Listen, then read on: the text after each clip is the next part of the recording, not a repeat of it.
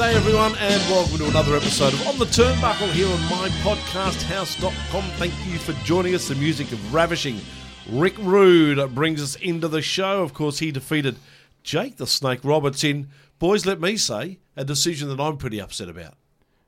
Special shout out to Emma, who's a big Rick Rude fan, and that was for her. Lyle, hi to you. Oh, how you going, mate? I'm good, buddy. That's good to see. No, I think the late surge for Rick Rude pulled it off with Emma in the debate. All the different... She didn't want Rick Rude. Yeah, I think everyone voted for Rick Rude despite her. Yeah, so there's a lot of cool photos going around online. Welcome to the studio, boys. Big show coming up today. We had a good show last week. We did last week, yes, exactly. Of course, we had Candy Lee, the New Zealand multi-title women's champion, who was wrestling in 2 events, I think, this weekend, and she's got 2 coming up this coming weekend as well. How'd she go? Reports? The reports out of Sydney are top-notch, that she was fantastic. Yeah. And so I would say everybody in Melbourne who hasn't got a ticket to Glow in Real Life at Evie's Disco Diner for Sunday, probably get on that quickly. It's a small venue. All right, beautiful stuff. I look forward to seeing her live in action. Big interview coming up this weekend, boys. We'll get straight into it because I've got a feeling this is going to take up a lot of our time today because there's a lot to speak to this man about. He is the MCW World Heavyweight Champion. He's known as Mr. Juicy. Gino Gambino joins us here in the studio. Gino, welcome. Thank you very much for having me. I do like the way I sound in these headphones. I'm glad I put them on now. You're sounding fantastic. You could be a DJ. I should be. Maybe that's what I can do after I retire. Is there anyone in the family that's had that? Yeah. So my surprisingly, my dad does local community radio, which could be where I get the tones from. But yeah, anyone in my family, if you give them a microphone, they run wild with it. So karaoke style? Look, I don't think any karaoke, but yeah, we've emceed a lot of weddings as a family. So I think it comes naturally to us. Now, I'm picturing the whole family up there emceeing together. like the Brady Bunch or the Partridge Family. No, not like that. But no, my dad's quite known in the local community for what he does. So yeah, there could be the apple doesn't fall far from the tree. Yeah, no, it doesn't either. You're right. So Tony's emceed a lot of weddings as well. So we're dropping the ball over this side of the table. Yeah, start emceeing. It's good money. No, it's probably not a bad thing that they don't do it. Believe me, trust me. It's good money if you want to do it.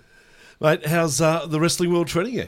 I tell you, if you had told me 5 years ago we'd be in the position we're in now, I would have called you a liar. I was talking recently to someone about how far we've come just in this short amount of time, and it's to steal Slex's saying, it's booming at the moment, so it's really cool. And you're currently playing a really large role behind the scenes in Australian wrestling, and we will touch on that later. Mm-hmm. But I feel like you turning your attentions to the behind the scenes has almost at the same time been you hitting your straps in the ring. Do you feel like it's a karma thing where all of a sudden you're having such great matches and getting the respect you've deserved for a long time? Look, it's funny. Everyone goes, "Oh, you're so well respected." It's funny. Even when I get emails from New Japan, and I have in the past from WWE going, "Oh, we can tell you're really well respected." And that's probably not the truth. I'm probably not very well liked by a lot of people because of that success that has happened. And look, I'm not claiming to be the saviour or I'm going to fix everything. I just had an opportunity and I knew there was enough talent to be seen here by New Japan that we needed to do something. So it is just by coincidence it's kind of happened. I mean, I was just a stripe-wearing KFC bucket head guy for a long time, and then creatively I wanted to change and challenge myself. So I think it just happens to be coincidence that's kind of happening together. And what hurdles do you see Australian wrestling still has to overcome to take that next step to be like the UK is at the moment? I think it's ourselves, to be honest. The unfortunate thing is we don't tend to want to support each other as much. We'd rather shit on each other than support each other, which is a bit of a shame. And I can say that sometimes I've done that myself. I've seen either a bad show or a bad match, and I've probably made fun of it more than I should have. But at the end of the day, if you watch the UK scene on their social medias, it doesn't matter which company they're working for. If there's a good match like Ospreay and Kyle Fletcher did the other day, people are just banging on about it and getting it out there, and that makes fans want to watch it, and more fans watching means more money, more tickets sold. So I think for us to sort of get over this little hurdle, it's us as a group. Been around for a long time, though, and I've been involved in wrestling for a fair bit now, and there's always been that jealousy factor in wrestling. I don't even think it's jealousy. I think it's a bit of Australian culture, to be honest. Like, you even see like a footy player, if he's having a good run, all of a sudden, he's mates with bikies, he does drugs, blah, blah, blah. We're not talking about their football. Like, we have this expectation that high-profile sports people should be mentors to little kids, and they're not going to be. They're not going to be a perfect person, and we have this expectation that they should be. And as soon as they drop the ball, as soon as they have one little fault, we're on them. We are straight on them. No, you're right. I think tennis is the same. You look at the top level, because there's only a certain amount of them. We just tear them down every opportunity we get instead of pumping them up. In saying that, Kyrgios is a piece of... It's also because tennis isn't... Yeah, who watches tennis?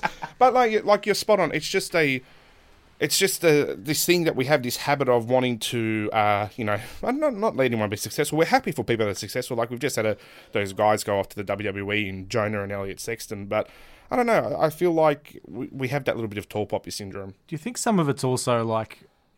everyone thinks where they work is the best place to work. So, and I think it's a great thing that everyone at Wrestle Rampage thinks it's the best. Same with Riot City. Same with MCW. Yeah. Same with PCW. Yep. Same with EPW. They all think, and of course PWA. They all think it's the best place to work, which is awesome.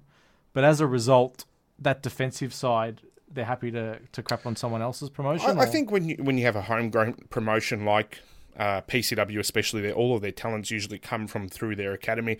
They feel it's important to defend themselves. So I won't ever shit on anyone for doing that. I think it's just more it's us individuals, and as I said, I've been someone who's done it myself. It's we pick on people for the wrong reasons instead of holding up or pushing people in the right direction. So when it gets to like, I don't work for that promotion, so I'm not going to share that. Yeah, kind of. And look, which is fair enough. I mean, I'll give you an example. MCW and PCW are going head-to-head. Why not more people are talking about that shocks me. Like, two of the biggest shows in Melbourne of the year are about to go head-to-head and no one's talking about it. But some fans are. That want to go to both shows? Yeah, which, look, if they could, like, it would be good. Like, WrestleMania 3, just go to all of them. But the point is, it's a real... I can understand on that aspect. You might not want to promote another show that you want fans to come, because we only have limited fans. Yeah. But I think it's more like, if there's a really good promo out there or a really good match, I think we should be pushing it rather than, shitting on the person. Like everyone did with TK's. Yeah, absolutely. TK's promo was great and everyone shared it and it was really awesome. But my feeling is, if TK did the same promo and he was a wrestler here, maybe not the same push. Yeah. It's funny because I saw a promo by a wrestler that I don't watch a lot, which was Gabriel Wolf.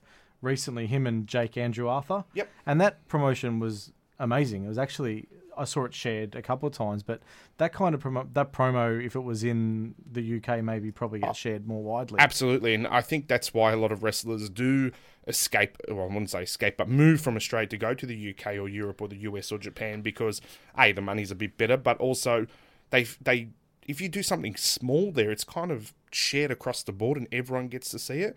Where I've seen matches here that are maybe 10 times to 100 times better than some promotions in the UK, and you would never have seen them. You never would have heard about them. I've watched them live going, how are we not talking about this? But, an internet darling overseas does, the same thing. Like, I keep forgetting his name. Kyle O'Reilly, is that his name? Yeah. Does that sound right? I get names mixed up. I'm dyslexic. He did the chair off the rope and hit himself with the chair in the War Games match. I've seen that spot 10 million times in my lifetime. He does it. Oh, what an innovator. What an amazing wrestler. He did a spot that we've all done. But because he has that limelight and that push and he's the internet darling, he gets the exposure. Yeah, well, like Erica and Avery did that screwdriver spot before Brandy Orton did it. Yeah. And I was there for that. And that was great. Like, it was a really good spot. And there's some really talented wrestlers in Australia and some really amazing female wrestlers as well that are doing some really cool stuff. And it's just unfortunate that we're just sort of living in this dome at the moment, and it's not just us. We're just not getting the exposure. So hopefully over the next, 12 months that changes. Before we get too deep into all the wrestling talk, my first question was, why Perth Glory? It's a good, you know what? It's funny. I mean, I'll tell the story because it's good for your podcast. But the Perth Times, I think it is, or the Perth Herald, contact me and ask me the same thing. Okay, so they rang me up. They're like, "Oh, you're a big wrestling star," which they thought I was, and I was like, "All right, I'll play along." So do we. Yeah, great. So, and they're like, "Why Perth Glory?" And I told them how the first one of the first soccer games I ever went to. I used to be a big Preston Lions fan, which is a club in Melbourne, and then I went to Melbourne Knights versus Perth Glory when the NSL was still hot. And there was a player called Bobby Despotowski, and I was a big fan of his. And Bobby caused some riots that night. Literally riots he caused that night. They nearly burnt down the stadium. They beat up the players on the bus. But I don't know, for some reason I was outside and I saw a group of supporters, doesn't matter which side they're from, go to attack a couple of elderly coaching staff.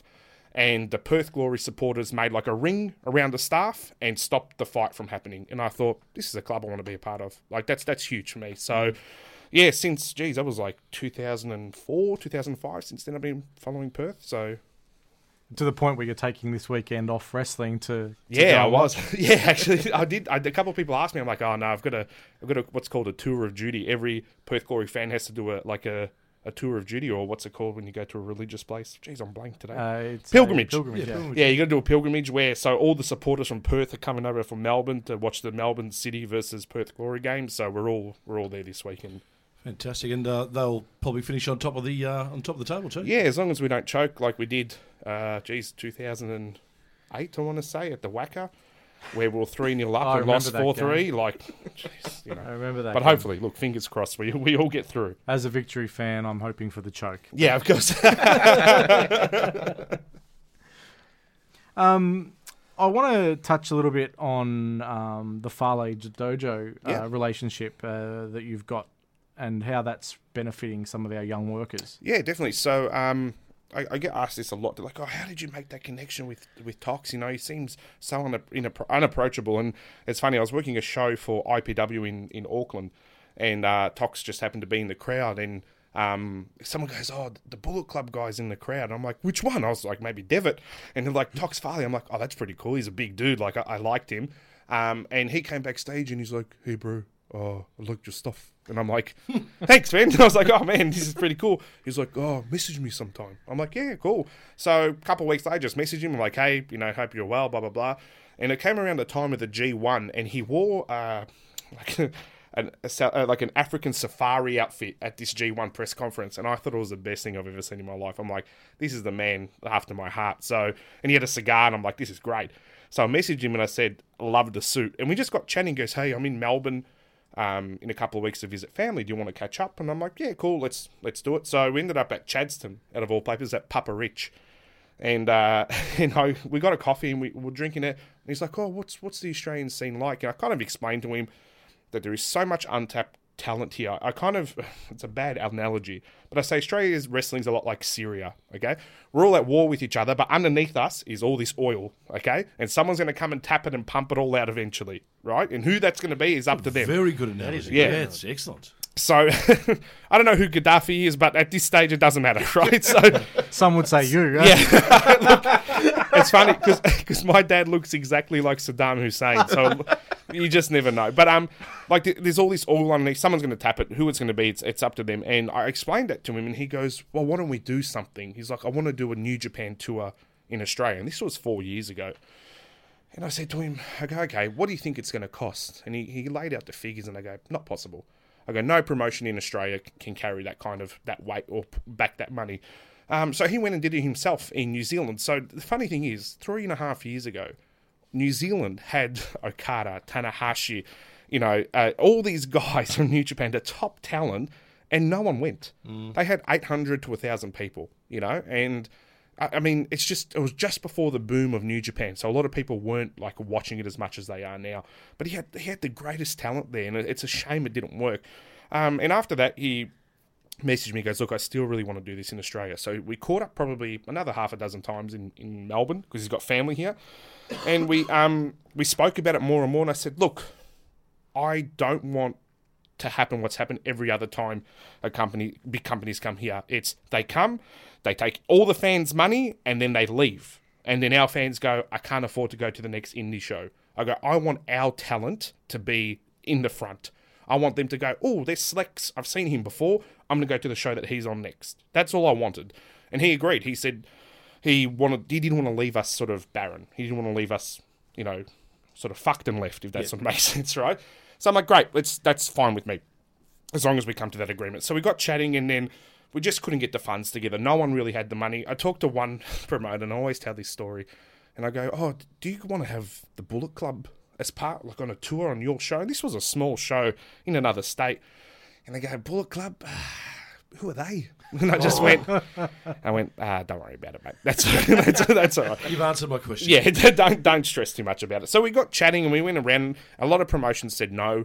And I can understand it was a lot of money to lay out because at the end of the day, New Japan didn't know if they wanted to come here. We wanted to bring them out to show that it was possible. So we were kind of funding it ourselves. And then I said, right, what if we run a seminar? I said, can we do a seminar? And he's like, yeah, we'll bring either Okada or Tanahashi, someone to run the seminar. I'm dyslexic, you'll get used to it, right? So that was sort of rolling ahead, and then we got a call from the chairman of New Japan, and he goes, well, why don't we just have a tryout? Let's see what talent you got here. I was like, great, this is amazing. And then he goes, yeah, you fund it. And I was like, I don't have $20,000 at this stage. So we kind of had to sort of work money out and stuff, but eventually we had 40 people try out in front of the two main bookers of New Japan and Talks himself. So from there, it just snowballed into this tour and all this stuff, and the amount of money and sweat and tears and fights and yelling Talks and I did to each other, we ended up sort of with a tour all of a sudden.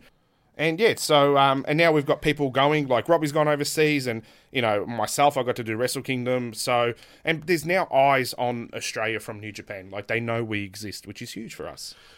One of the more prouder moments I think you've probably had in the ring was when you were actually officially awarded a Bullet Club T-shirt. Yeah, it's funny. I still have people to this day ask me, "Oh, was that real?" And I'm like, "Well, Tox kind of suggested it in the car," and he's like, I think I've spoken to the right people, and I think I should give you a T-shirt." And I was like, "Oh, okay, I guess, yeah, that's what it is." And it was a great moment. It was huge, and I think it was Tox's way of sort of just saying thank you for all the hard work we did, because he knew, and him and I put in so much effort into that tour to get that going that it really put a strain on our friendship as well. But at the end of the day, we pushed through as business partners, and now we've achieved something that a lot of people have promised. Back in the day, like I can list about 20 names of people that are like, oh, we're going to have Vince McMahon and we're going to run WWE and WCW, and they're so interested. I know of wrestlers who were told to give someone money because WCW wants to use you, but if you give me money, I'll make sure you go over there. And I can understand a lot of people had reservations when I said, hey, New Japan's doing a tour. Everyone went, no, they're not. And I'm like, no, I know it sounds about the same bullshit as we always get, but it's happening. And now that it has, it's kind of led to some great things. Great stuff. Yeah, including a lot of our young guys now training in New Zealand. Yeah. And then a couple of them are now young boys in Japan. Yeah, and this is the thing, and it's still, a lot of wrestlers still have a lot of doubt, which is fair enough. I'm never going to push anyone or say that it is what it is, but at the end of the day, the only way you're going to get into New Japan as a wrestling talent that's not well known, so for those of us who aren't lucky enough to do PWG and the UK or BX, WWE and all that stuff, is through the Fale Dojo. And literally, the general manager of New Japan has stood in front of 20-odd so brand new wrestling talent and told them that. It's just the way it is. And I mean, it's very similar to what originally got Prince Devitt in, where he did a similar dojo in Los Angeles. Yeah, and he did that with a lot of Aussies too. So Hartley Jackson, Dave Farley or Davis Storm, and Mikey Nichols, who's now there. They were all at LA Dojo at the same time, and they're all friends, and that's how it started. And that's the thing. These dojos are going to become the feeder feds for New Japan. So look, if it's something, if you want to do it, that's the way. I just want to go back to the tour. Yeah, what was it like sharing the ring with Evil and Sonata? To be honest, looking across from them, probably one of my favourite moments of that whole tour. I didn't get to enjoy too much of the tour. There were stages where I was trying to talk to talent and I was texting the person at the front door to let someone in at the same time, and the phone's ringing because media couldn't get in earlier in the day, and I broke down and cried halfway through the tour, and that's the honest truth. I remember we got to Sydney. I got into my hotel room, opened the door, and I was the only one. I was by myself for the first time in 3 days, and I just cried. I was just like, I'm so stressed. I'm so tired. I'm so hungry. I was just like, I've had enough, and I really didn't want to do it. And then, like that night I was wrestling Ishii as well, and I just thought to myself, like I'm going to get belted tonight. So, where's the fun in this? But by the end of Perth, I was so relieved, and standing across from Evil and Sonata in Melbourne was huge. It was a huge moment for me. And was that your first time at Festival Hall? Yeah, it's my first and only for a lot of wrestlers. So it's something I push for really heavily. When we sat down with the other promoters, and I said to them, I go, look, I want to do Festival Hall, and they were a little bit against it. They wanted to do somewhere else. That I was like, nah, I want to do Festival Hall because that's where Australian wrestling was really at its ultimate goal. That was when they were making. There was guys back in the day. So we're talking, when the territory days, when they used to come out here, they were making $600 a week back then. That would be the equivalent to $2-3 grand now. Just doing the territories of Festival Hall and Sydney and even Canberra and country towns. I'm just like, that we need that back, and we really put a stamp back on Australian wrestling that we were here and we were making noise by doing Festival Hall. It's not the greatest venue. It's old. It's hot. It smells. We know that. But we did it because we want to say we're back. And it was really important for us. It does hold a special place to Melburnians' hearts. Yeah, for sure. Everyone's been to a concert there. I mean, I went to my first wrestling show there, and George Animal Steel was wrestling against Cowboy Bob Orton. Yeah, you get my point. Like, it's huge. Like, massive things have happened just for wrestling, let alone concerts. Like, God, the Beatles played there. Yeah, exactly. Like, Festival Hall was the place to be. And everyone we speak to, every time I say, oh, look, I'm a professional wrestler, someone goes, do you know Mario Milano? Do you remember Festival Hall? Everyone knows Festival Hall. And I would tell you now that a lot of that audience would have gone there just because it was Festival Hall, and they've got that nostalgia feeling of my parents brought me here, or I watched it on Sunday TV. It would have been important for them. This Saturday night, Festival Hall. Exactly. Spot on. Exactly. You talked about being in the ring with Evil and Sonata being a highlight. You also get a great satisfaction of being able to put Suzuki in a ring with a Davis Storm. Oh, absolutely. When we sat down and, everyone thinks for some reason I had this ultimate power over the card. And I was like, I wish, because I tell you now, I would have been in the ring because I want to wrestle Suzuki myself, right? I want to challenge myself, even though Ishii, again, beat the shit out of me. But I remember they said to me, these are the Aussies we think from the tryouts and the dojos and all that stuff. And I said, yep, look, if that's what you think. I added a couple more names to what I thought, and I handed Davis Storm's name. They didn't see him in the tryout, and I said, look, this guy's from LA Dojo. This guy's, I think someone we should have. And they finally said yes, and then they sent me the card back, and I was like, wow. I was like, what a moment for him that he's going to work out in front of his hometown facing that man. And I remember hugging him before he went out there, and he thanked me, and I said, no, thank you for everything. A lot of people in Perth and Adelaide wouldn't be where they are if it wasn't for someone like Davis Storm. So I thanked him, and I'm like, this is my repayment, the little I can give you. So he was really happy, which is great. That's really cool. Thanks for that. No, because we've had Davis Storm on the podcast before, and I remember just everyone I spoke to who's not even a wrestling fan who'd listened to that episode, like, just saying how much of a good human being he is. He is an amazing person. He has pulled me out of some really deep, dark holes. I've never kept it quiet. I've suffered from depression and anxiety a fair bit. I've had some pretty traumatic experiences in my old work life, and there's a lot of times I call him, and he's pulled me. We called him the Golden Noose, which probably isn't the best name, but he's pulled me out of some dark holes, and I'm sure I've done the same for him. And it's amazing, the friendships. Like I always say, it's so hard to find a real friend in this business, and when you do, it's someone you really got to remember who they are and what they mean to you, and somehow pay them back. And I hope that he understands that. I'm getting a bit emotional. I hope he understands that that's what I was doing. I was paying him back for everything he's not only done for me, but for wrestling in general. I don't think he gets the credit he deserves. He's a fantastic human and a fantastic wrestler.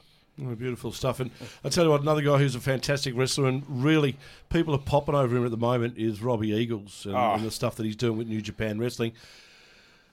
What is the future for him? I mean, it seems bright from where we stand watching it from back here. It's funny. I got a bit chills there. Like just when you said Robbie's name, I've known Robbie for a long time. I watched Robbie's first match. I yelled at Robbie at one of his first matches. He went one of his mates, Gene Kelly, went to do a dive, fell on the floorboards. They didn't catch him. He smashed his face open.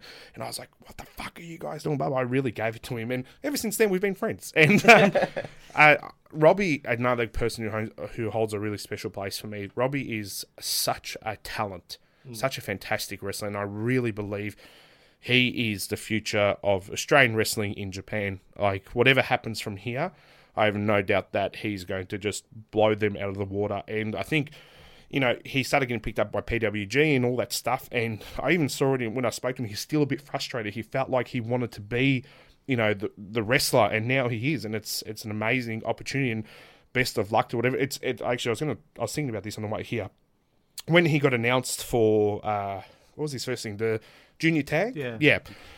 I got a message from a few people. They're like, "Oh, you must be pissed off." I'm like, "Why?" They're like, "Oh, because he's there and you're not." And I'm like, if you don't understand... I don't think you're eligible for the junior tag. Or the junior... It's a good call. That is a great There's point. your comeback right there. But I said to him, if they don't realise that I was the guinea pig to see if this was possible, I don't care if... I mean, I do care. But if I never end up on a New Japan show again, if I just do what I keep doing for them, I would be pretty satisfied. I wouldn't be happy because I do want to still go out there and wrestle and prove my best. The whole intention was to get people exactly like Robbie Eagles... Yeah. From wrestling in front of 20 people in the middle of nowhere of New South Wales to New Japan. That's why we did this. It has, look, whatever money's been made, whatever's happened, wherever I've ended up, it didn't matter unless anyone else followed me behind. And Robbie built such a amazing reputation for himself by doing PWG and all those things. He's such an amazing wrestler. It just took a little spark, and now look where he is. The Pied Piper, though, never had one person just follow him. Yeah, and that's right. So and hopefully there's more that come. And I have no doubt. I mean, watch this space. I mean, I've had some really interesting conversations with a lot of wrestlers in this country, and I think they're all ready. They've seen Robbie go, and I think Robbie was the limelight. Like, me being there, I wouldn't say it was expected, but people just went, yeah, fair enough. Like, he's working with them. He ended up on Kingdom. It is what it is. But now that Robbie's gone, I think people are going, this is a possibility. This is real. This is something we can do. And Robbie... Again, he built this foundation in this house all on his own. He kicked the door in himself, but it was just nice to be able to be there and just give him a little bit of guidance, even just saying, hey, can you come to this tryout or can you be on this tour? And he did it. He would sacrifice anything to be where he is, and the fact that he's got it is such a nice feeling. Yeah. It's back to you. Please. Always. Wrestle Kingdom. Yeah. What was that like? I remember watching it, and I think I was messaging you and another mate of... Yeah. I was like, oh, that's fucking Gino. Like, what the hell? Like, it's so unexpected. What was it? I've watched that Battle Royal a couple of times since. Oh, don't worry, so have I. So, I always explain, I remember getting the original email, so I had probably the worst day I'd had in a really long time, and I was sitting on the couch, and I just get this message from Tox. He goes, bro, check your email. And I'm like, all right. And I check it. And it was from the New Japan office, asking me for all my details for the visa. And they're like, please be available at Wrestle Kingdom. And I was just like, what? I'm like, how, what? Like, I couldn't believe it. And again, I like to get a bit emotional, but I was driving in the car to Kmart, and a song played, and this song played at my cousin's funeral. He died quite young, and the song started playing, and everything just flooded through me again. I was like, I think I've done it. I think I've actually been asked to attend a pretty full-on show and be a pretty serious wrestler, and everything, all the bumps, all the, head busted open, and all the sweat, all the training, all the bullshit, it kind of has culminated into something pretty special for me, and it was an amazing feeling. And I remember being on the plane and getting off and getting on the New Japan bus, and I was just like, fuck, I'm on the New Japan bus, okay. And we get on the New Japan bus, and we drive past Pepper Lunch, and so the guy who picked me up is also, he's the short referee, Chuck. He's the short referee. You'd see him, not red shoes, but he's one of the short referees. He picked me up in the bus, and we hadn't spoken. Obviously, his English isn't great. My Japanese is terrible. And I go, oh, Pepper Lunch. And he just went, oh, Pepper Lunch. And that was it. That was my name the whole tour with him. Pepper Lunch, Pepper Lunch. And I was like, all right, I'm happy with that. And anyway, I got to my hotel, and they're like, oh, free day tomorrow, because they had all the media stuff the next day. And as soon as I walked off the bus to the hotel, there was a fan there with a tile ready for me to sign. They knew I was coming. They were so aware that I was there, and it shocked me that they even knew who I was. And then the next day, I went to my favourite sushi place in Tokyo. I've been to Tokyo probably like 5 or 6 times now. So I went to my favourite sushi place and caught up with a mate and we ate. And and then the day came and I was upstairs and I remember I was talking to Lisa and she said, she goes, "Are you okay?" And I go, "Oh, I'm feeling a bit weird." She goes, "Why don't you just lie down?" And I go, "Okay." And I lay down. And I go, I think, and I just vomited. And I'm going, "Oh no, I'm okay. I vomited now. I'm good." And I lie down, and then my nose just started bleeding. And she goes, "I think you might be a bit stressed." And I go, "Maybe." Okay, let's see how it goes. So I got myself together, walked through the hotel out to the Tokyo Dome, and the Japanese are big jokesters. They love a good rib. Okay, they'll make you so stressed just for their laughs. And I remember going up to the booker, and I'm like, when do you want me to come out? What number am I coming out? He goes, "I don't know." And I'm like, No, I need to know what number I'm coming out. He goes, just house show, case by case, do whatever you want. House show. And I'm like, what? House show? He goes, house show, case by case, do whatever you want. And I'm like, do whatever I want. I'm like, when am I walking out? He goes, I don't care. And I'm like, and he wouldn't tell me until the show started what number I was walking out. So it was very stressful for me. But they love that. They love to just rib you up and, make you feel a bit stressed on the day. But it was great. Very funny. Yeah. You had a good showing in the match too. Which was nice. I got to pin. I pinned Taka Michinoku, which was awesome. I used to play him on SmackDown. Here Comes the Pain. I was like, I'm pinning him. This is great. And there was a stage. I remember there was a stage. I was by myself in the ring, and I was sort of like, I don't know what to do. What do I do with my hands? Like I was just walking around going, yeah, fuck, I don't know what to do. Why am I by myself? Send someone out, please. It felt like an eternity, but it was only a few minutes. And then Hinata came out. And I've known him for a very long time. I've wrestled him in New Zealand before, and I'm like, someone I know. It was a bit of yeah. And he came out, and we had a bit of a brawl, and it was great. It was all positive. Beautiful stuff. Yeah, that's really good. And that's the amazing thing about this whole thing. I mean, for people in different sports, they get opportunities that are well beyond their dreams when they're young and the like. And this is what you're living now. This is the stuff that you would have dreamt of when you first started. What was that, about 15 years ago? Yeah, so I was just on the phone with a friend on the way here, and it was actually Walker. I don't call him my friend. It was Walker on the way here. And I was talking to Walker, and I go, can you believe where we're at? And he goes, it's crazy. It's a crazy time, because he's been around. A lot of people don't know. Walker's been around for years. Walker used to wrestle the Epping days back in the day when, Big Daddy Jim Demiroff used to be a promoter. He's been around for a very long time. So he's seen some real shit. And I think, I was a fan back then. I used to think it was the best show ever. But, we've had some really tough times in this country. I was commentating in those days, so yeah, geez. Exactly what you're talking about. We've had some really shit times. Yeah. We've really... actually, I think I remember you had a dragonfly one of my shows. Would, yeah, and you had to wear a dress. Yep, sounds about right. I don't think he had to. Jeez, it just actually no. Here we go. Here's a bit of flashback for you and I. You invited me when I first started to SEN. Yeah, and I came with Cremator, and I sat there frozen. I was also, I think, that was the show we used to host. Mozzle used to do the show with me on SEN. And I sat there frozen for the hour or whatever it was, and then at the end you're like, are you going to speak? And I'm like, I remember that now. Yeah. I remember that. And I went, come see me at the Dragonfly restaurant. And I was just like... shit. I do remember that. I know, come a long way. Crazy? I know, I have. Now I just talk non-stop. Can't shut him up. No, you can't. But yeah, we've been through some really tough times, but I really do feel for those wrestlers that I started with. There was some talent back then, like the Lee Stars, Chips, Fox even back then, well, Mike Byrne now, who's still a fantastic worker, but all these people that were really in their prime back then had no opportunities. I remember when I first started, someone said, Lee Starr went to Lance Storm's Academy and WWE did a match with him. And I'm like, what? Well, how? How did that happen? How did he get on a plane? We couldn't believe it. You couldn't book. I book flights on my phone now. It takes me 3 minutes, right? And I was just like, how did that even happen? And now I've had 2 WWE tryouts. Come on. It just feels like these kids these days, I shouldn't say kids, but these new wrestlers, I hope they understand how good they've got it in some aspect, because we really struggled through some sludge. We really had to go through the wars to get where we are. I remember being backstage and... Sorry, I'm going on a rant, but I remember being backstage and some young wrestlers were going, this is shit. The lights aren't even working. I'm like, lights? I'm like, we used to wrestle in a basketball stadium and the lights were on. That was it. There was no entranceway. The basketball lights were on and you just wrestled. And I'm like, they just don't know, you know? Yeah, I remember my one time doing commentary. I wasn't asked back. It was at the Dragonfly, and I went backstage to meet the guys, and I hadn't seen Dragonfly shows. Backstage so I was asking for, like, you know, what music do you want? Oh, whatever. Yeah. That's what it was. And what's the story? Like, I had no information. I had no backstory. No. Just guys came out and wrestled. It was just a really lots of rest holds. I still do that. It wasn't. You're a heel. You're allowed to do that. Of course I am. But it was just a strange world, and I don't think it wasn't that anyone didn't care. A lot of people cared.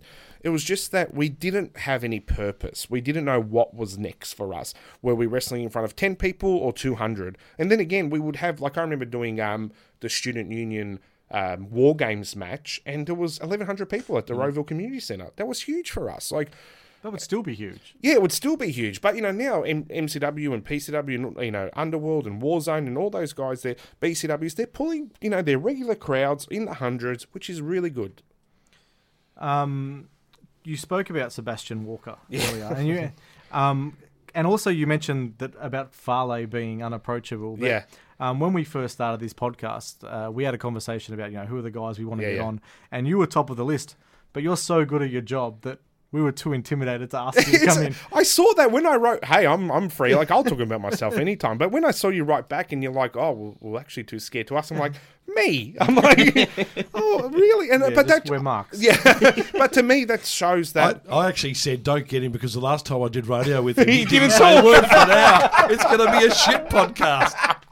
I still remember that. I still cringe over that. Oh my God. But that's the thing is, wrestling has this ability to change people's perceptions psychologically about you. I'll be honest with you now. I haven't spoken too much about this with anyone, but since I've turned heel, or bad guy, as you'd like to call it, I've really actually lost a lot of just, you know, acquaintances. Not so much friends. Friends still know who I am, but the psychological change of you starting to do bad guy stuff people start going, oh, I can't talk to him backstage, or I can't do this, because they feel like that's who you are. Like, it's such people in the business. People in the business. Well, I think your method. Well, it's a really odd sort of time, and it kind of happens like when I was a babyface. I was, you know, everyone liked me, or I like to think so. But you know, people were pretty friendly with me, and you know, being a heel now, I find, you know, it's kind of weird. It's not exactly, you know, people go, no, fuck that guy. It's more like a bit of a standoffish. So I'm like, no, it's cool. Like, it's still Gino. Yeah, it's not what it is out there. But you know, it's odd. Like, even fans, and rightly so, I think sometimes fans forget that being a heel, they're meant to dislike you. They're like, oh, I hate Gino now. I'm like, yes. I've had this conversation so many times with people who should know better. Yeah, it shocks me. They're like, oh, Gino's such a prick now. Oh, he's an asshole. Yes, that's the point. That's exactly right. Yeah. Like, there's a bit, but don't get me wrong. There is a fine line. I remember I was at a show recently. I won't say who, because it's not their fault. But I'm quite an overweight ethnic dyslexic, right? So I called someone a fuckhead, and it sounded like something else. And that person got quite upset. And so the promoter came backstage and said, "Did you say this?" I'm like, "God, no." I'm like, "Oh, well, I would never say that." No. I'm like, holy shit, can I talk to that person? And I did. I spoke to him the next day at the MCW show, and I'm saying, hey, like, please. And they're like, no, I thought about it. I'm like, yeah, it wasn't that at all. And like, we even replayed tapes to make sure it wasn't. And I spoke to him, and I broke that character just for that 5 minutes, because I didn't want that fan to feel like he wasn't included. That fan deserves to be at a wrestling show and be respected and all that stuff. And those words aren't appropriate. Maybe, you know, 2001 people thought it was cool, but even then it wasn't the right thing to say. And I was glad that fan for that 5 minutes saw the other side of me, and we were able to have a normal chat, and we spoke about it, and it was all cool. But yeah, I kind of get funny with fans online. They're quite aggressive towards me now. I'm like, that's good. It's good. I am a bad guy, but they have to understand there is a difference between the character I'm playing and the person I am. Yeah. You mentioned the psychological part of wrestling, and it's probably a good time now. We mentioned at the start that nothing's off the table. You've battled with mental health, and you've been a champion of it since.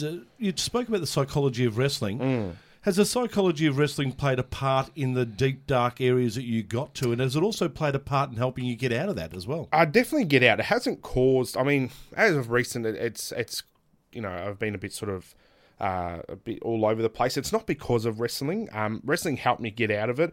When Chris Fresh asked me to come back to MCW after my small hiatus because of my mental health problems, I wouldn't say problems, because of my mental health, he brought me back in, and that, brought me around friends and people I liked again. So that was really helpful. But the reason why I do talk about it so openly is the amount of new wrestlers coming up that are so afraid to mention that they're not feeling 100%, male and female, astounds me. Because as soon as I talk about it on a big podcast like this, or a podcast that 5 people listen to, or I write something on Facebook or Twitter, they automatically message and go, oh man, I've been really bad this week too. Can I chat? And we chat. Or even if we don't chat, just the fact that someone else is feeling that way kind of normalizes what they're feeling, and they don't feel alone. And I think that's really important.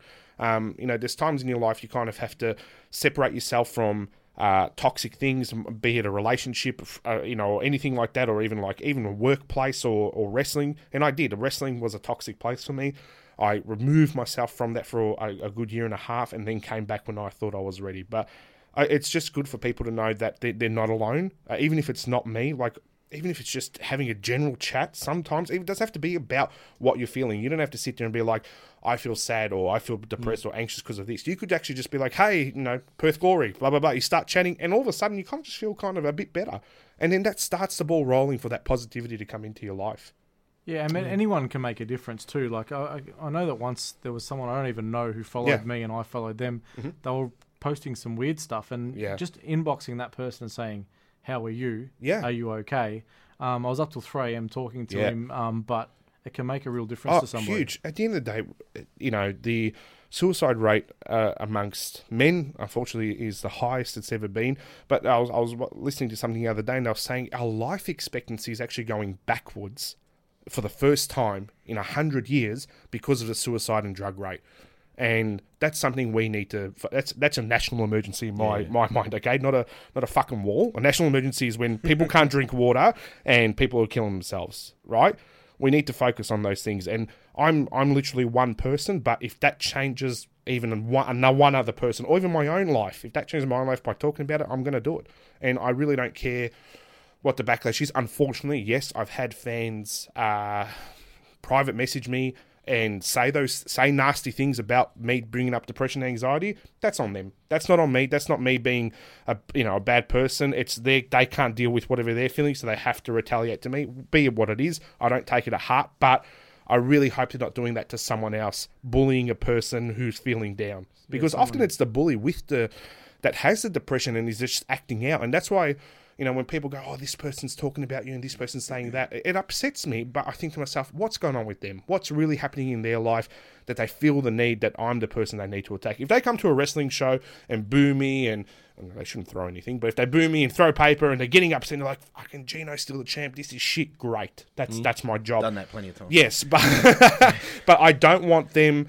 then messaging someone who goes, oh, Gino's good, and going, fuck you, because that's bullying, and that's what's going to cause someone to have bad mental health. I'm sorry, I talk about it a lot, but I think it's important sometimes. No, I think it is. Oh, extremely. Welsh and I, we have open conversations about it with ourselves that we're struggling. So I think the more people talk about it, the better. I know. The more it normalises it, Yeah. Because let's be honest, and I'll be very honest. Sorry to cut you off, but let's make this about me. Again, to be honest, people go, "Oh, he's done Wrestle Kingdom. Oh, he's doing stuff with New Japan. Oh, he has a Range Rover. Oh, he has a Rolex. Oh, he's MCW champion." That shit means nothing. That's just stuff I like because I'm a piece of shit, right? I'm an egomaniac and I want to drive a Range Rover. But at the end of the day, they don't make me happy.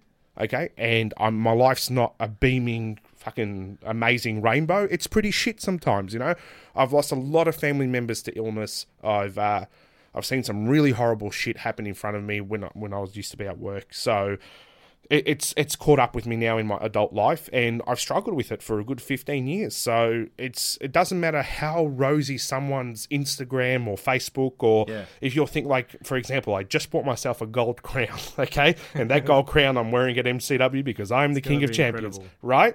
But, or even my new Slav tracksuit, which I love. But my point is, all that stuff means nothing because deep down inside I'm probably not having the greatest day. And so be it. It is what it is. That's not going to change. And I nearly pulled out of a wrestling show the other day because of it. But wrestling is something I like. So I'm trying to just keep that ball rolling. That doesn't mean don't boo me. That doesn't mean you feel sorry for me when they come out. Please, that's a different person. Gino Gambino is a character, okay?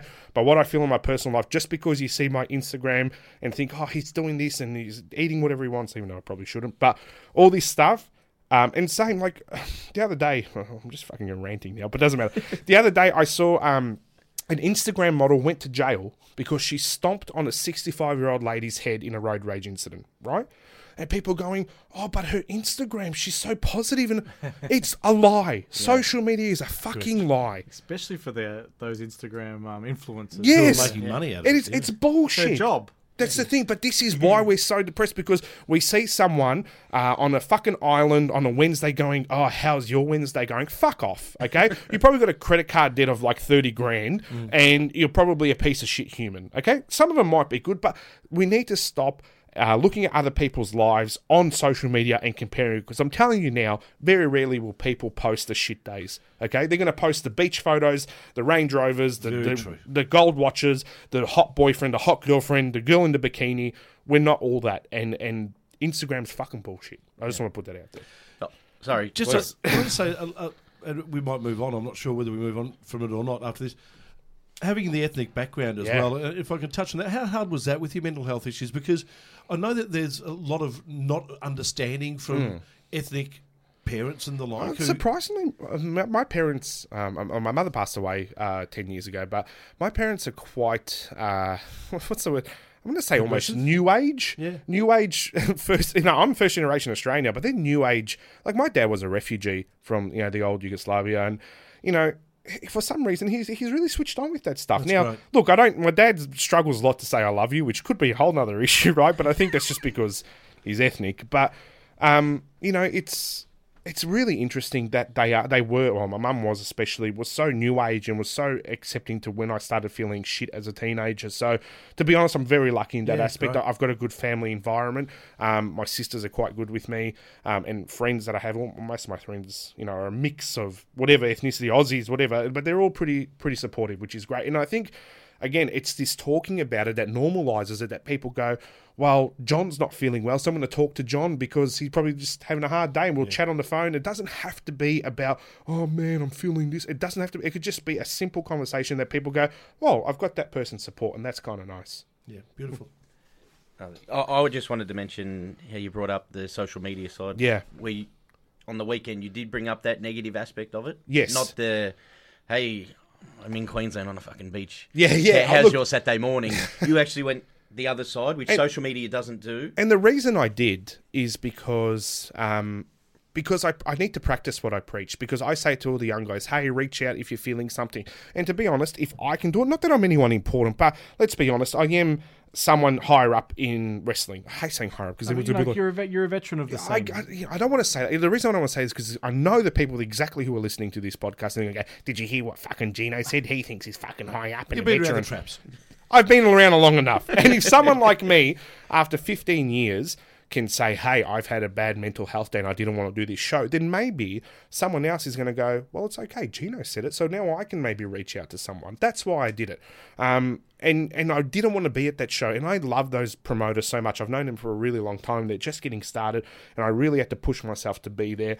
And I was there, and I had a great match. I was really happy with it, and I felt better afterwards. I spent some time with one of the young guys up there who just came back from New Japan Dojo, and we spoke about Japan and stuff, and I was like, oh, I feel great. And I won't say from which company, but one of the big companies, someone emailed me from there and said, hey, I saw your Twitter, everything cool? And I'm like, yeah, man, thanks for reaching out. I was just having a bad day. We got chatting for about 10 minutes, and that was it. And it didn't have to be something crazy. It didn't have to be like, oh, mate, I'm going to jump off a bridge. And you know what? Your life might be that, though. Your life might be at a stage where you're like, I really feel like I need to reach out to someone. And I highly recommend Lifeline and all those Beyond Blue are a really good service. I used them as a teenager. I used to call Lifeline a lot as a teenager, and I really recommend it to anyone. It's really important that you do reach out. Sorry, I rambled a bit. No. It's all really important stuff. Yeah. We're going to take it the other direction. Please, yeah. I heard that there was a battle royal back in the day in Canberra where there was a title change, and there might be a funny story behind it. So it's funny you bring this up. Every podcast I've done, they've brought this up, and it's probably a great story. But I was wrestling pretty regularly in Canberra, and they just were getting off the ground. It was PWA Canberra back in the day, and it was run by Ryan Eagles and Justin Cross, and they were good friends of mine. And they wanted to play a small rib on me, so they put me in this match, this sort of battle royal match where with the champion, the winner obviously takes the belt. Yet they didn't tell me I was winning, right? So I'm going through the match, blah blah blah, and I've pinned the champion for the last thing. 1, 2. I'm like, great kick out, 3, and I'm like, no. And I look at the ref and I'm like, no, you fucked up. I'm looking, I'm like, what have you done? And he goes, I'm sorry. And he ran out of the ring.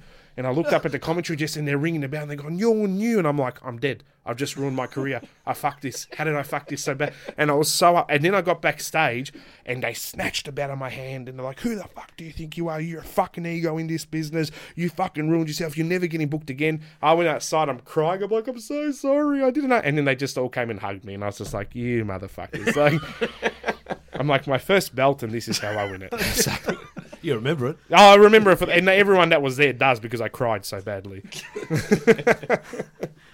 Did you remember to celebrate still while you were in front of the crowd? Yeah. So Mark Williamson was the commentator. He came in, he's like, celebrate. I'm like, all right, I'm just going to celebrate because, kayfabe, we've got to keep it alive. Yeah, guys, I did it. And then I'm like, fuck, I fucked up. So, yeah, everyone was in on it except me. That's tough. Yeah. That's tough. Speaking of Mark Williamson. Yeah. He's you've had some run-ins with him on the Underworld shows. Yeah.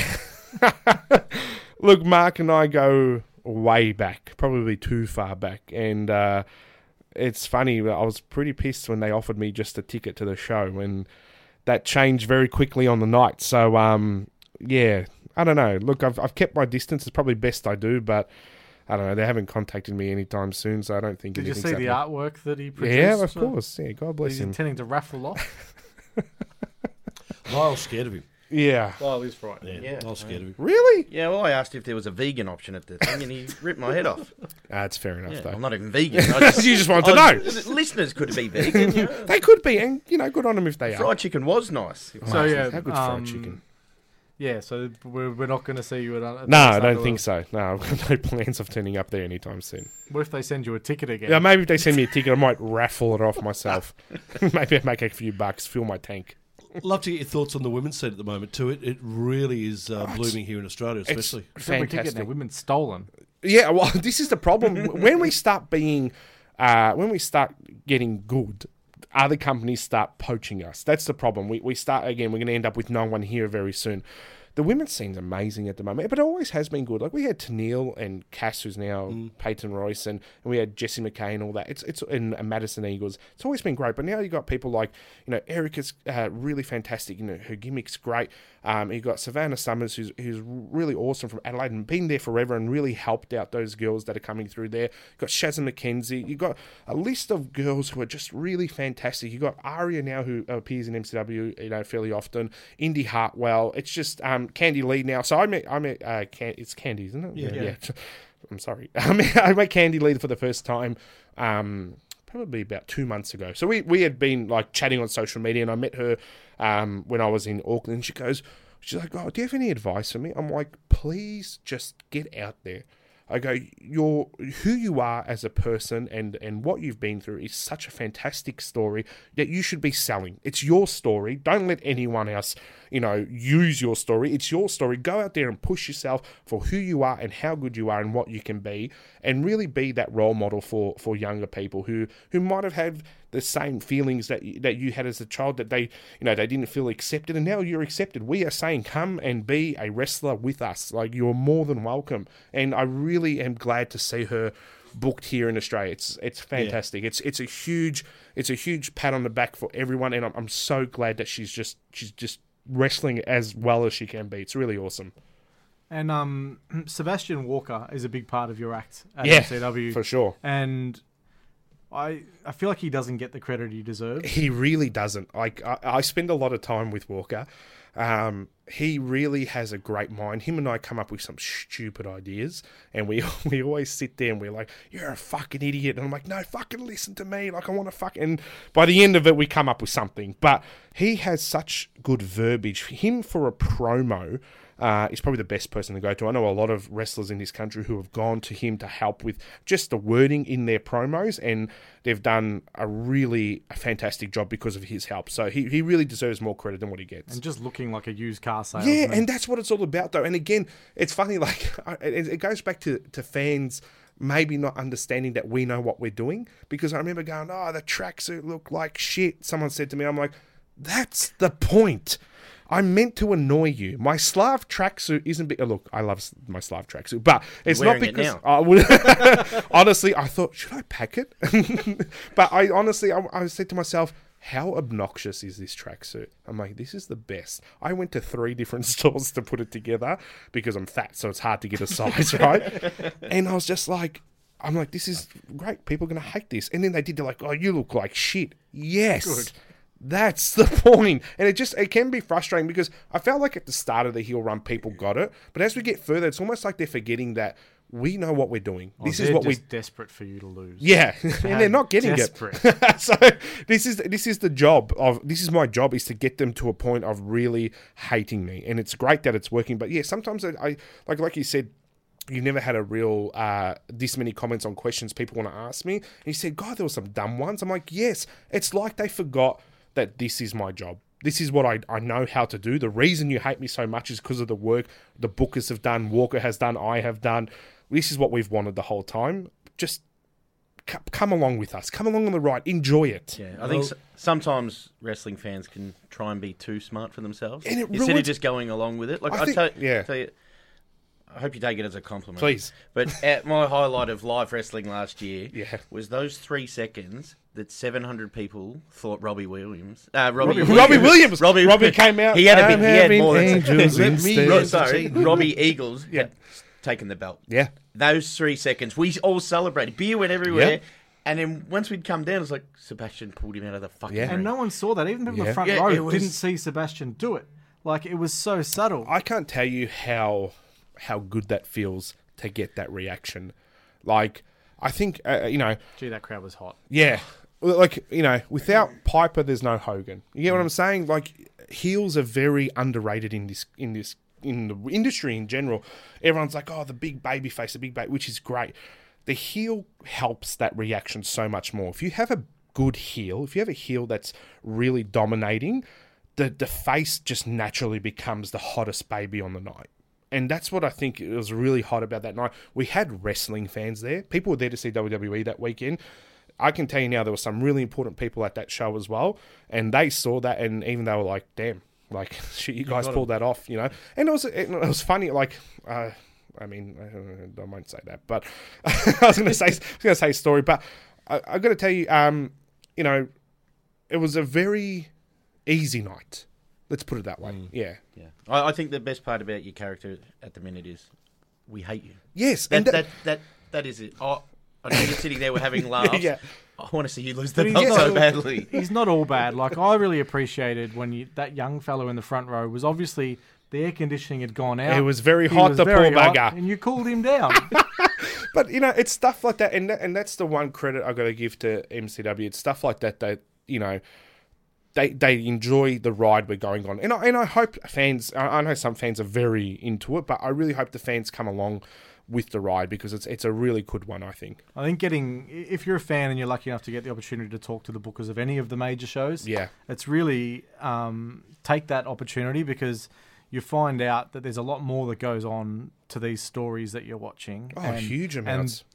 I mean, across all the major promotions, mean, PCW, MCW, Underworld, there's some really good stories going on. Oh, absolutely. And there's some really talented wrestlers who, unfortunately, their story's just not getting the role that it can, and that happens, and it's happened with me before. And then there's other times you kind of have to prove yourself. When I wrestled Ospreay at the start of last year, the comments, and you got to remember, we see these comments too, but the comments online were all like, oh, what a fucking waste of a match for Will. Oh, this is going to be shit.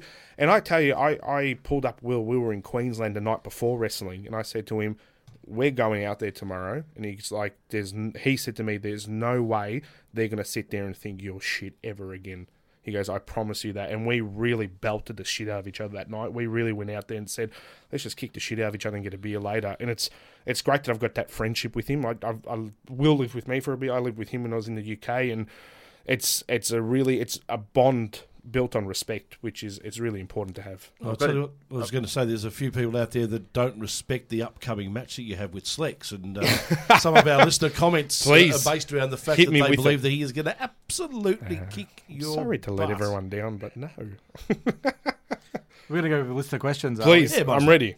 All right. Well, I've got one from Tim White, who wants to know why Nicaraguan cigars are better than Cubans. This is fantastic. Great question. I saw that. I was very excited. Tim White? Yeah, I don't know. Maybe. So. So, for those who do follow me on social media, big cigar smoker. I have been since I was 18 because my dad. Aficionado. Oh, I like that. It's good because my dad never let me touch them, and then as soon as I turned 18, I'm like, "Fuck you! I'm smoking a cigar," and then I vomited. But it doesn't matter. I stuck with them. So Cuban cigars are popular because they were illegal. Okay, so having a Cuban was a status symbol. You're like, I've got a Cuban, so it was quite a status symbol. They're actually not that good. Okay, unless you're getting it from certain suppliers, they're pretty terrible because they sit in customs for so long when they come to Australia that they lose all their oil and it's a bit shit. I prefer Nicaraguan cigars. Great dark Maduro wrapper. Joyas de Nicaragua Gran Antonio. The limited edition is one of my favourites. If anyone wants to smoke a cigar with me or talk cigars, I'll do a whole podcast on cigars. So, yeah, I'm ready when you There are. you go, Tony. I've never heard of a Nicaraguan rapper before. Yeah, Eminem was here a couple of days ago. That's him, yeah. You got one, Tony? No, you guys go. Jimmy Jamps. No He wants to know Kit Kat, 4 fingers or chunky? You know what? It's funny. I tell you why this is funny. I play poker a fair bit as well because I've got an addictive personality, right? And I sat next to a man and I had this conversation. So I wonder if it's him. Point is, chunky all the way. The chocolate in chunky is different. My cousin works at Nestle, told me the chocolate's different, and I will 100% back that. It is much nicer in a chunky finger. All right. I hope that answers That question. So, Dave Farley asked, Of course he did. any opponent, any era, who, where, and when? Oh, I've got heaps. I think Hogan in the Inoki era, Japan, was my favourite Hogan. So I'd love to... Is it me wrestling them? I think that's the question kind of thing. Yeah, probably. Hogan in the Inoki era was... Well, not as in the Inoki era, but when he wrestled Inoki. Stan Hansen at that time as well, I think would have been a great one. Vader. But older Vader. Will Ospreay Vader. Because I'll be too scared of the other Vader. Yeah, geez, there's a lot that I can think of, but they're probably the main ones. I always want to wrestle Lobo. Obviously, you wouldn't know. Lobo was one that always got away from me. So Tony Lobo pretends they're friends. so Lobo probably the early 2000s era. Jay Andrews probably the early 2000s era as well. There's a lot of people I think of, but if you're going to go absolute superstars, anyone, anytime, probably Hogan in Japan, Stan Hansen back then as well, and probably Austin during that WrestleMania 18 sort of period. So off the back of that, some bloke called Andrew Coyne sent one in. Coiny. Who's the most underrated wrestler that you've faced, and who do you think deserves more attention? And then him and Dowie had an argument underneath, which is great. But Yes, I did. look, to be honest, wrestling in Australia on a whole is underrated. Our females, our males are so underrated and so, ignored that it hurts my feelings. So if I was to say, I couldn't pick one because there's probably about 20 I think of in this country Mick Moretti is an amazing talent. And people don't talk about him. There's guys over in Perth, Damien Slater and Marcus Pitt, amazing talents. How they're not picked up anywhere shocks me. I think about that all the time. Chris Weiss is now in Japan. I don't want to name people because I will insult the people I'm missing out on, because I honestly believe that 90% of the Australian wrestling scene can go anywhere around the world and hold their own. So I would say all of Australian wrestling. I've got one. I think all my questions might be on the same topic. That's okay. Danderfield asked, when you eat a taco, do you turn your head or do you turn the taco? She's asked me this before. She asks this question a lot. I'm pretty sure I've turned the taco. But let me just say something. I fucking hate tacos. Yeah. Even soft shell. No, soft shell I like. Yeah, no, same with you. I've just discovered Taco Bell in Queensland, right? And they do a soft shell with a hard shell inside. Nice. Yeah. Amazing. Interesting. But yeah, I like to turn it on the side, even though shit falls out. But yes. Frankie Smoes, this is an interesting question, actually. I think what he means is when a show is running really long and you're in the main event, what kind of alterations to your mindset or to your act do you try and make if you've got a tired crowd? It's funny you say that. It's happened to me a few times at a couple of MCW shows, and Australian Wrestling has a habit of probably going too long in their shows everywhere. And I've been in the main event at those times. I had to follow Ospreay and Brooksy. So they went 45 minutes almost. And to their credit, what a fantastic, amazing over-the-top match. And then Dowie and I went out for the main event to quite a tired crowd.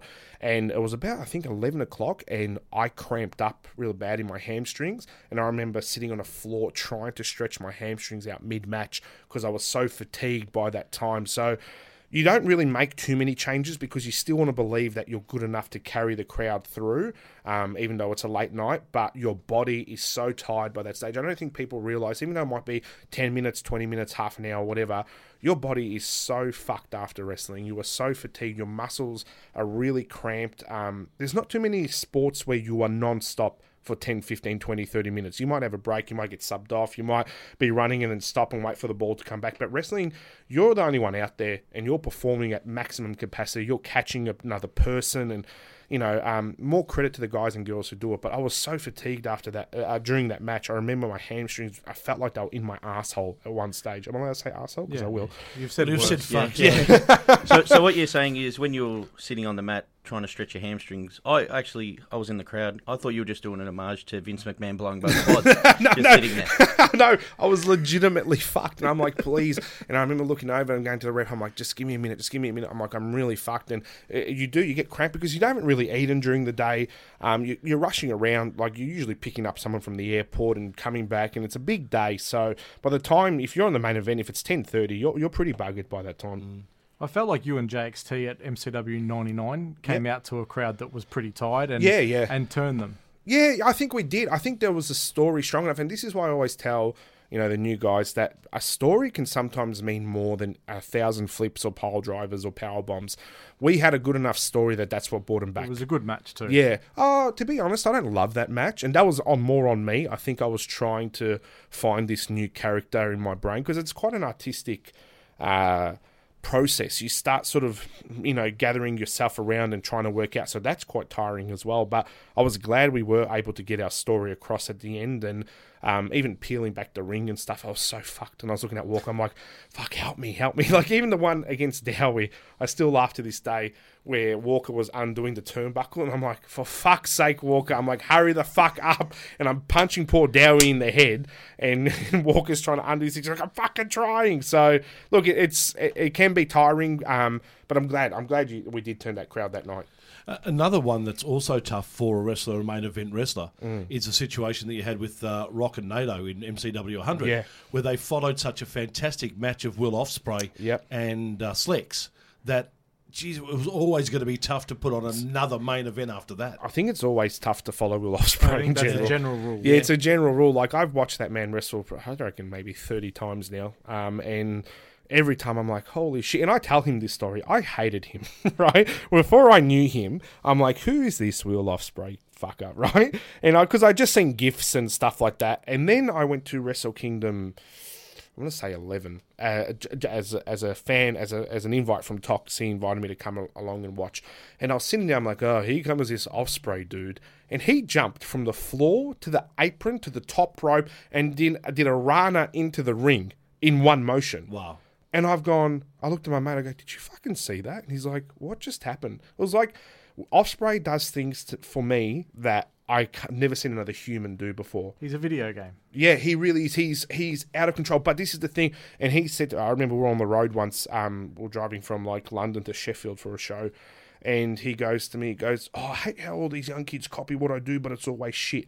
And I said, the reason that is, Will, I go, they see GIFs. Right? They see GIFs of you. They don't actually watch your match. If you watch a Will Ospreay match, the psychology is so good still. Even though he's doing 1,000 flips and dives and everyone goes, all he does is dive. His psychology is fantastic. It's actually amazing if you watch one of his matches. But the problem is these young kids get a Will Ospreay gif and go, oh, I can do that. And they just do it randomly and it makes no sense. And the crowd goes, that was shit. So I said, that's the biggest problem. We need to step away from watching just gifs of wrestling matches and actually watching the show. In saying that, Aussie wrestling gifs is fantastic. Yes, definitely. I think that we sort of need to wrap this up. Oh, wow, have I gone over time? Sometime because we've got a dinner reservation. Oh, sweet. Steak. Final question, and I think please. it might have been Steve Jacobs or someone who may have asked it, or someone. Steve Jenkins, was it? I don't know. Yes. Yes. Yeah, Jenkins sounds and I always like wrapping up our interviews with this. Steve Jenkins from Going Over Wrestling. Yeah, correct. Yes. Not Harry Jenkins, the Speaker of the House during 2008 to 2010. And not Steve Jacobs, the weather reporter on Channel 9. Where do you see yourself in 5 years? Oh, hopefully alive, to be honest. I'm so overweight. I've had a couple of people say that. Yeah, I'm so overweight. Can I just, and I know we've gone over time, I want to ask you something about it. You brought it up a couple of times now, so it's obviously something that bothers you. How do you find yourself up and putting on good matches against these guys who are thin and fit and so athletic? Do you find yourself at a disadvantage at times? Oh, all the time. But it's so much easier being this size. Like, my bench now is ridiculous. My squat's ridiculous. And the strength aspect's probably the thing that keeps me going. But, you know, there's guys who are bigger than me that are match fit. The thing is, it's not that it's, you know, wrestling fit is very different to running on a treadmill. Now, I still get very fucking blown up during matches and I'm pretty fucked by the end of them. But when I was thinner, so I was 102 kilos, almost 98 kilos at one stage, and no one noticed me. And I was just another dude in a show. The bigger I got, the more people going, fuck, look at this guy, he did this. I'm doing Canadian Destroyers and all this shit, and people are like, fuck. So I'm trying to be a larger-than-life person. You know, at the end of the day, if, Abdul the Butcher was just a regular dude who was stabbing himself in the head with a fork, well, would he be as popular? Like, I like to think that, you know, I like to walk into a room and when people go, shit, what do you do? Go, I'm a wrestler. They go, yep, I can see that. Like, that, to me, that's important. Yeah. Standing out. Yeah, absolutely. What are you now? 148. Wow, yeah. Yeah, big. No, I'm on 27, so I'm not too far behind you. Come along. It's fun. Yeah. Thanks a lot for coming. No, in. thank really you. appreciate it. It's Can been I sneak one more so in? much fun. Please, Sorry. do it. Let's do it. Are we going to see the donut tights back anytime soon? Other states see it. Yeah. I don't know if Melbourne will ever again. I like this Gino. I like the new one. Yeah, he's more fun. Mate, we really do appreciate Thank it. you so It's much. been a totally honest and open podcast, and that's the way we wanted it to be. That's the way you wanted it to be too, so it's been definitely fantastic from that regard. We speak about social media, but one thing we do ask our, Oh, yeah. our Yeah. people Where is can on they it. find you? Where Yeah, can they find you? The It's bag shit. Don't follow it. No, follow it. It's great. Instagram is at Mr. Gino Gambino. I think my Twitter is still Mr. Gino Juicy Gambino. Might not be. I don't know. Great. And no one uses Facebook anymore, so let's be honest, it's a dying medium. Actually, let's not let Gino go. Let's just go straight into the second half. No breaks here. Are you happy with that? And the It'll be reason a I short say second that half. is because we're going to talk about... Pretend we've come back from a break. No, we won't. We'll just go straight. I'll in. go straight. I don't We'll care. just I'll go keep in. talking. I don't give a fuck. The reason being is, and we're going to bring up Roman Reigns, which has been the big story today. Roman Reigns had a bit of an issue with the Bullet Club there at some stage. Didn't he? Look, it's all... I think it's a work, mate. Damn. He's related to some of them. They're all related. Probably is in some way. I Sure feel is. racist. What a big thing that came out today, and the fact that he's basically fighting fit again to an extent. In remission. I think it's also... It's funny. I remember Triple H saying on the Stone Cold podcast, if Roman Reigns had been a wrestler in the 90s or early 2000s and had won the Royal Rumble, everyone would have been behind him. Yeah. I'm glad to see people are starting to realise Roman is a fantastic actual worker. Well, you realise what you're missing. You realise what you had when it's gone. Yeah, absolutely. But look, he got physical as well, which was good to see. I think coming out and making the speech was one thing, but seeing him come out and Superman punch a couple of people shows you that, you know, he is fighting fit. Yeah, and it's great, and I think a very great talent, and I think it's awesome that he's with WWE, and I think that's probably the best place for him too. Speaking of physical, there was a bit of physicality on Raw this week, especially around birthdays and comebacks. And Oh, yes. Yeah. Batista made a comeback. So interrupted. Dragged out a lifeless Ric Flair. Yeah, so obviously he ended up calling out Triple H, so that'll be the Mania match, as long as the pec holds up. Raw's terrible sometimes, but today it was actually a really good show. I think there was a lot of aspects of the Attitude Era of not knowing what's going to go on through the night, and to let's not underestimate getting a surprise return like Batista in the current social media climate is almost impossible. I think no leaks. Yeah, I think it's huge.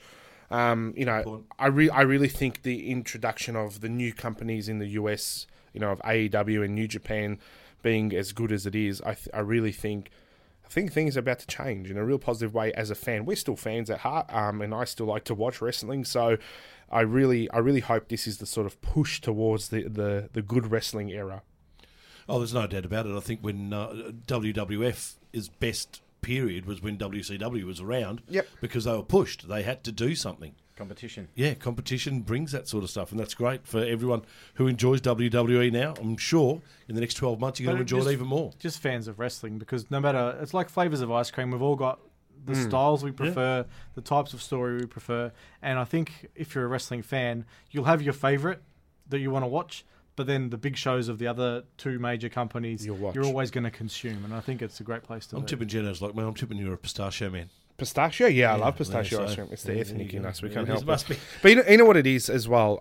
You got to remember, everything has its ebbs and flows in wrestling. Like New Japan at one stage was drawing like 11,000 to the Tokyo Dome. Like, it was number 2 in Japan at one stage. Yeah, and it was Meltzer, my best mate, once rated them the worst company in the world, and now look where they are. Everyone has their downtimes and their uptimes. You can't be constantly rising. It's just never going to happen. So it's good to see things are starting to pick up again for wrestling in general.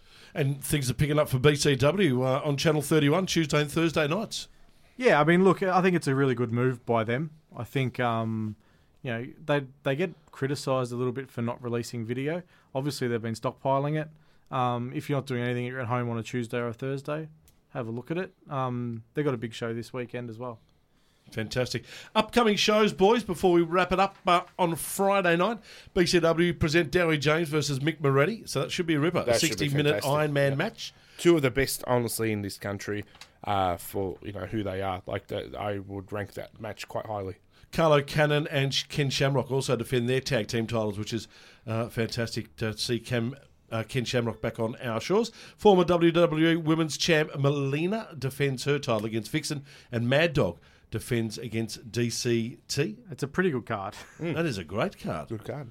AWF have a show in Blacktown in Sydney. Saturday, March the 2nd, PCW Ignition is on at Ferntree Gully, as PCW announced this week that they've sold over 1,000 tickets to Grand Slam at Knox, which is amazing as well. Warzone Wrestling in Mulgrave have March Mayhem, Dowie James versus Slade Mercer. Should be another good match as well. They all will tear down the house, no doubt about that. And Wrestling Go have an all-women's show at Mariang Community Centre with Candy Lee and a who's who of Australia's women wrestling. And then on Sunday, March the 3rd, to wrap up the weekend, MCW and Evie's Disco Diner present Glow in Real Life. That is Glow in Real Life 3 in Fitzroy. Limited tickets still available to see Candy Lee in Melbourne for the first time out, and an unmasked Facebook. Facebook's fantastic. The fact you don't know her worries me. Go watch her stuff. She's great. Who will now be known as Steph DeLander. Can I just say, when you pointed to me then and you said Sunday, I'm like, the Perth Glory game. He's going to talk about that. No, it's not on the run. No, you see, I get set up a fair bit in this, and I'm going to get up tonight. No, you have, but you have. You said here on the Sunday, Candy Lee in Melbourne for the first time ever. Yeah, yeah, that's true. That's true. There you go. You worked yourself then, Tony. He did work himself into a shoot. It happens. Yeah, that girl show's going to be great. Highly recommend getting down to that. They're really good. I've really enjoyed those shows. And there's probably, I think there's 5 or 6 matches, and all of them good. Yep, fantastic, and a great little platform for the female wrestlers to really show what they're about. And also on Sunday, Perth Glory take on the Melbourne City in what promises to be an amazing match. Can Perth Glory wrap up the Premier's Plate? And I think they can with a win. We can only hope. Look, I'm from a supporter club called the VAG, the Victorian Association of Glory Fans. I'm sure that's you can come and see me in the VAG. I'll be there. It'll be a hairy experience. And if you want to do a podcast, maybe one about cigars or something like that, contact my podcast house or on the Turnbuckle. We can put you on the right Am I track allowed to to smoke get in yourself here? on air. No. Well, then I'm not doing it. Next week, one of the best young lady wrestlers in the country. One of the best back of young all- wrestlers. Why'd you throw lady in? Well, she is a lady, isn't she? Yeah, but she's just one of the best wrestlers. She is, no doubt about it. And on the back of all the wrestling that's been going on this weekend and the fantastic women's shows that are on this weekend as well, we'll be speaking to Avery here in the studio. Oh, awesome. That'll be a good one. Let her go wild. She'll have some great stories for you. Yeah, fantastic. Yeah, Will she's do. coming in, so it could go anywhere. Yeah. Good. Well, it'll be here. Yes. Thank you. Thank you so much, everyone, for having me. Well, thank you, and thank you for talking this time. Ah. Boys, we'll catch you next week. And See our you later, longest mate. ever podcast. Another episode of On the Turnbuckle wrapped up and locked in the can. We'll catch you again next week where we have a chat to Avery right here on mypodcasthouse.com.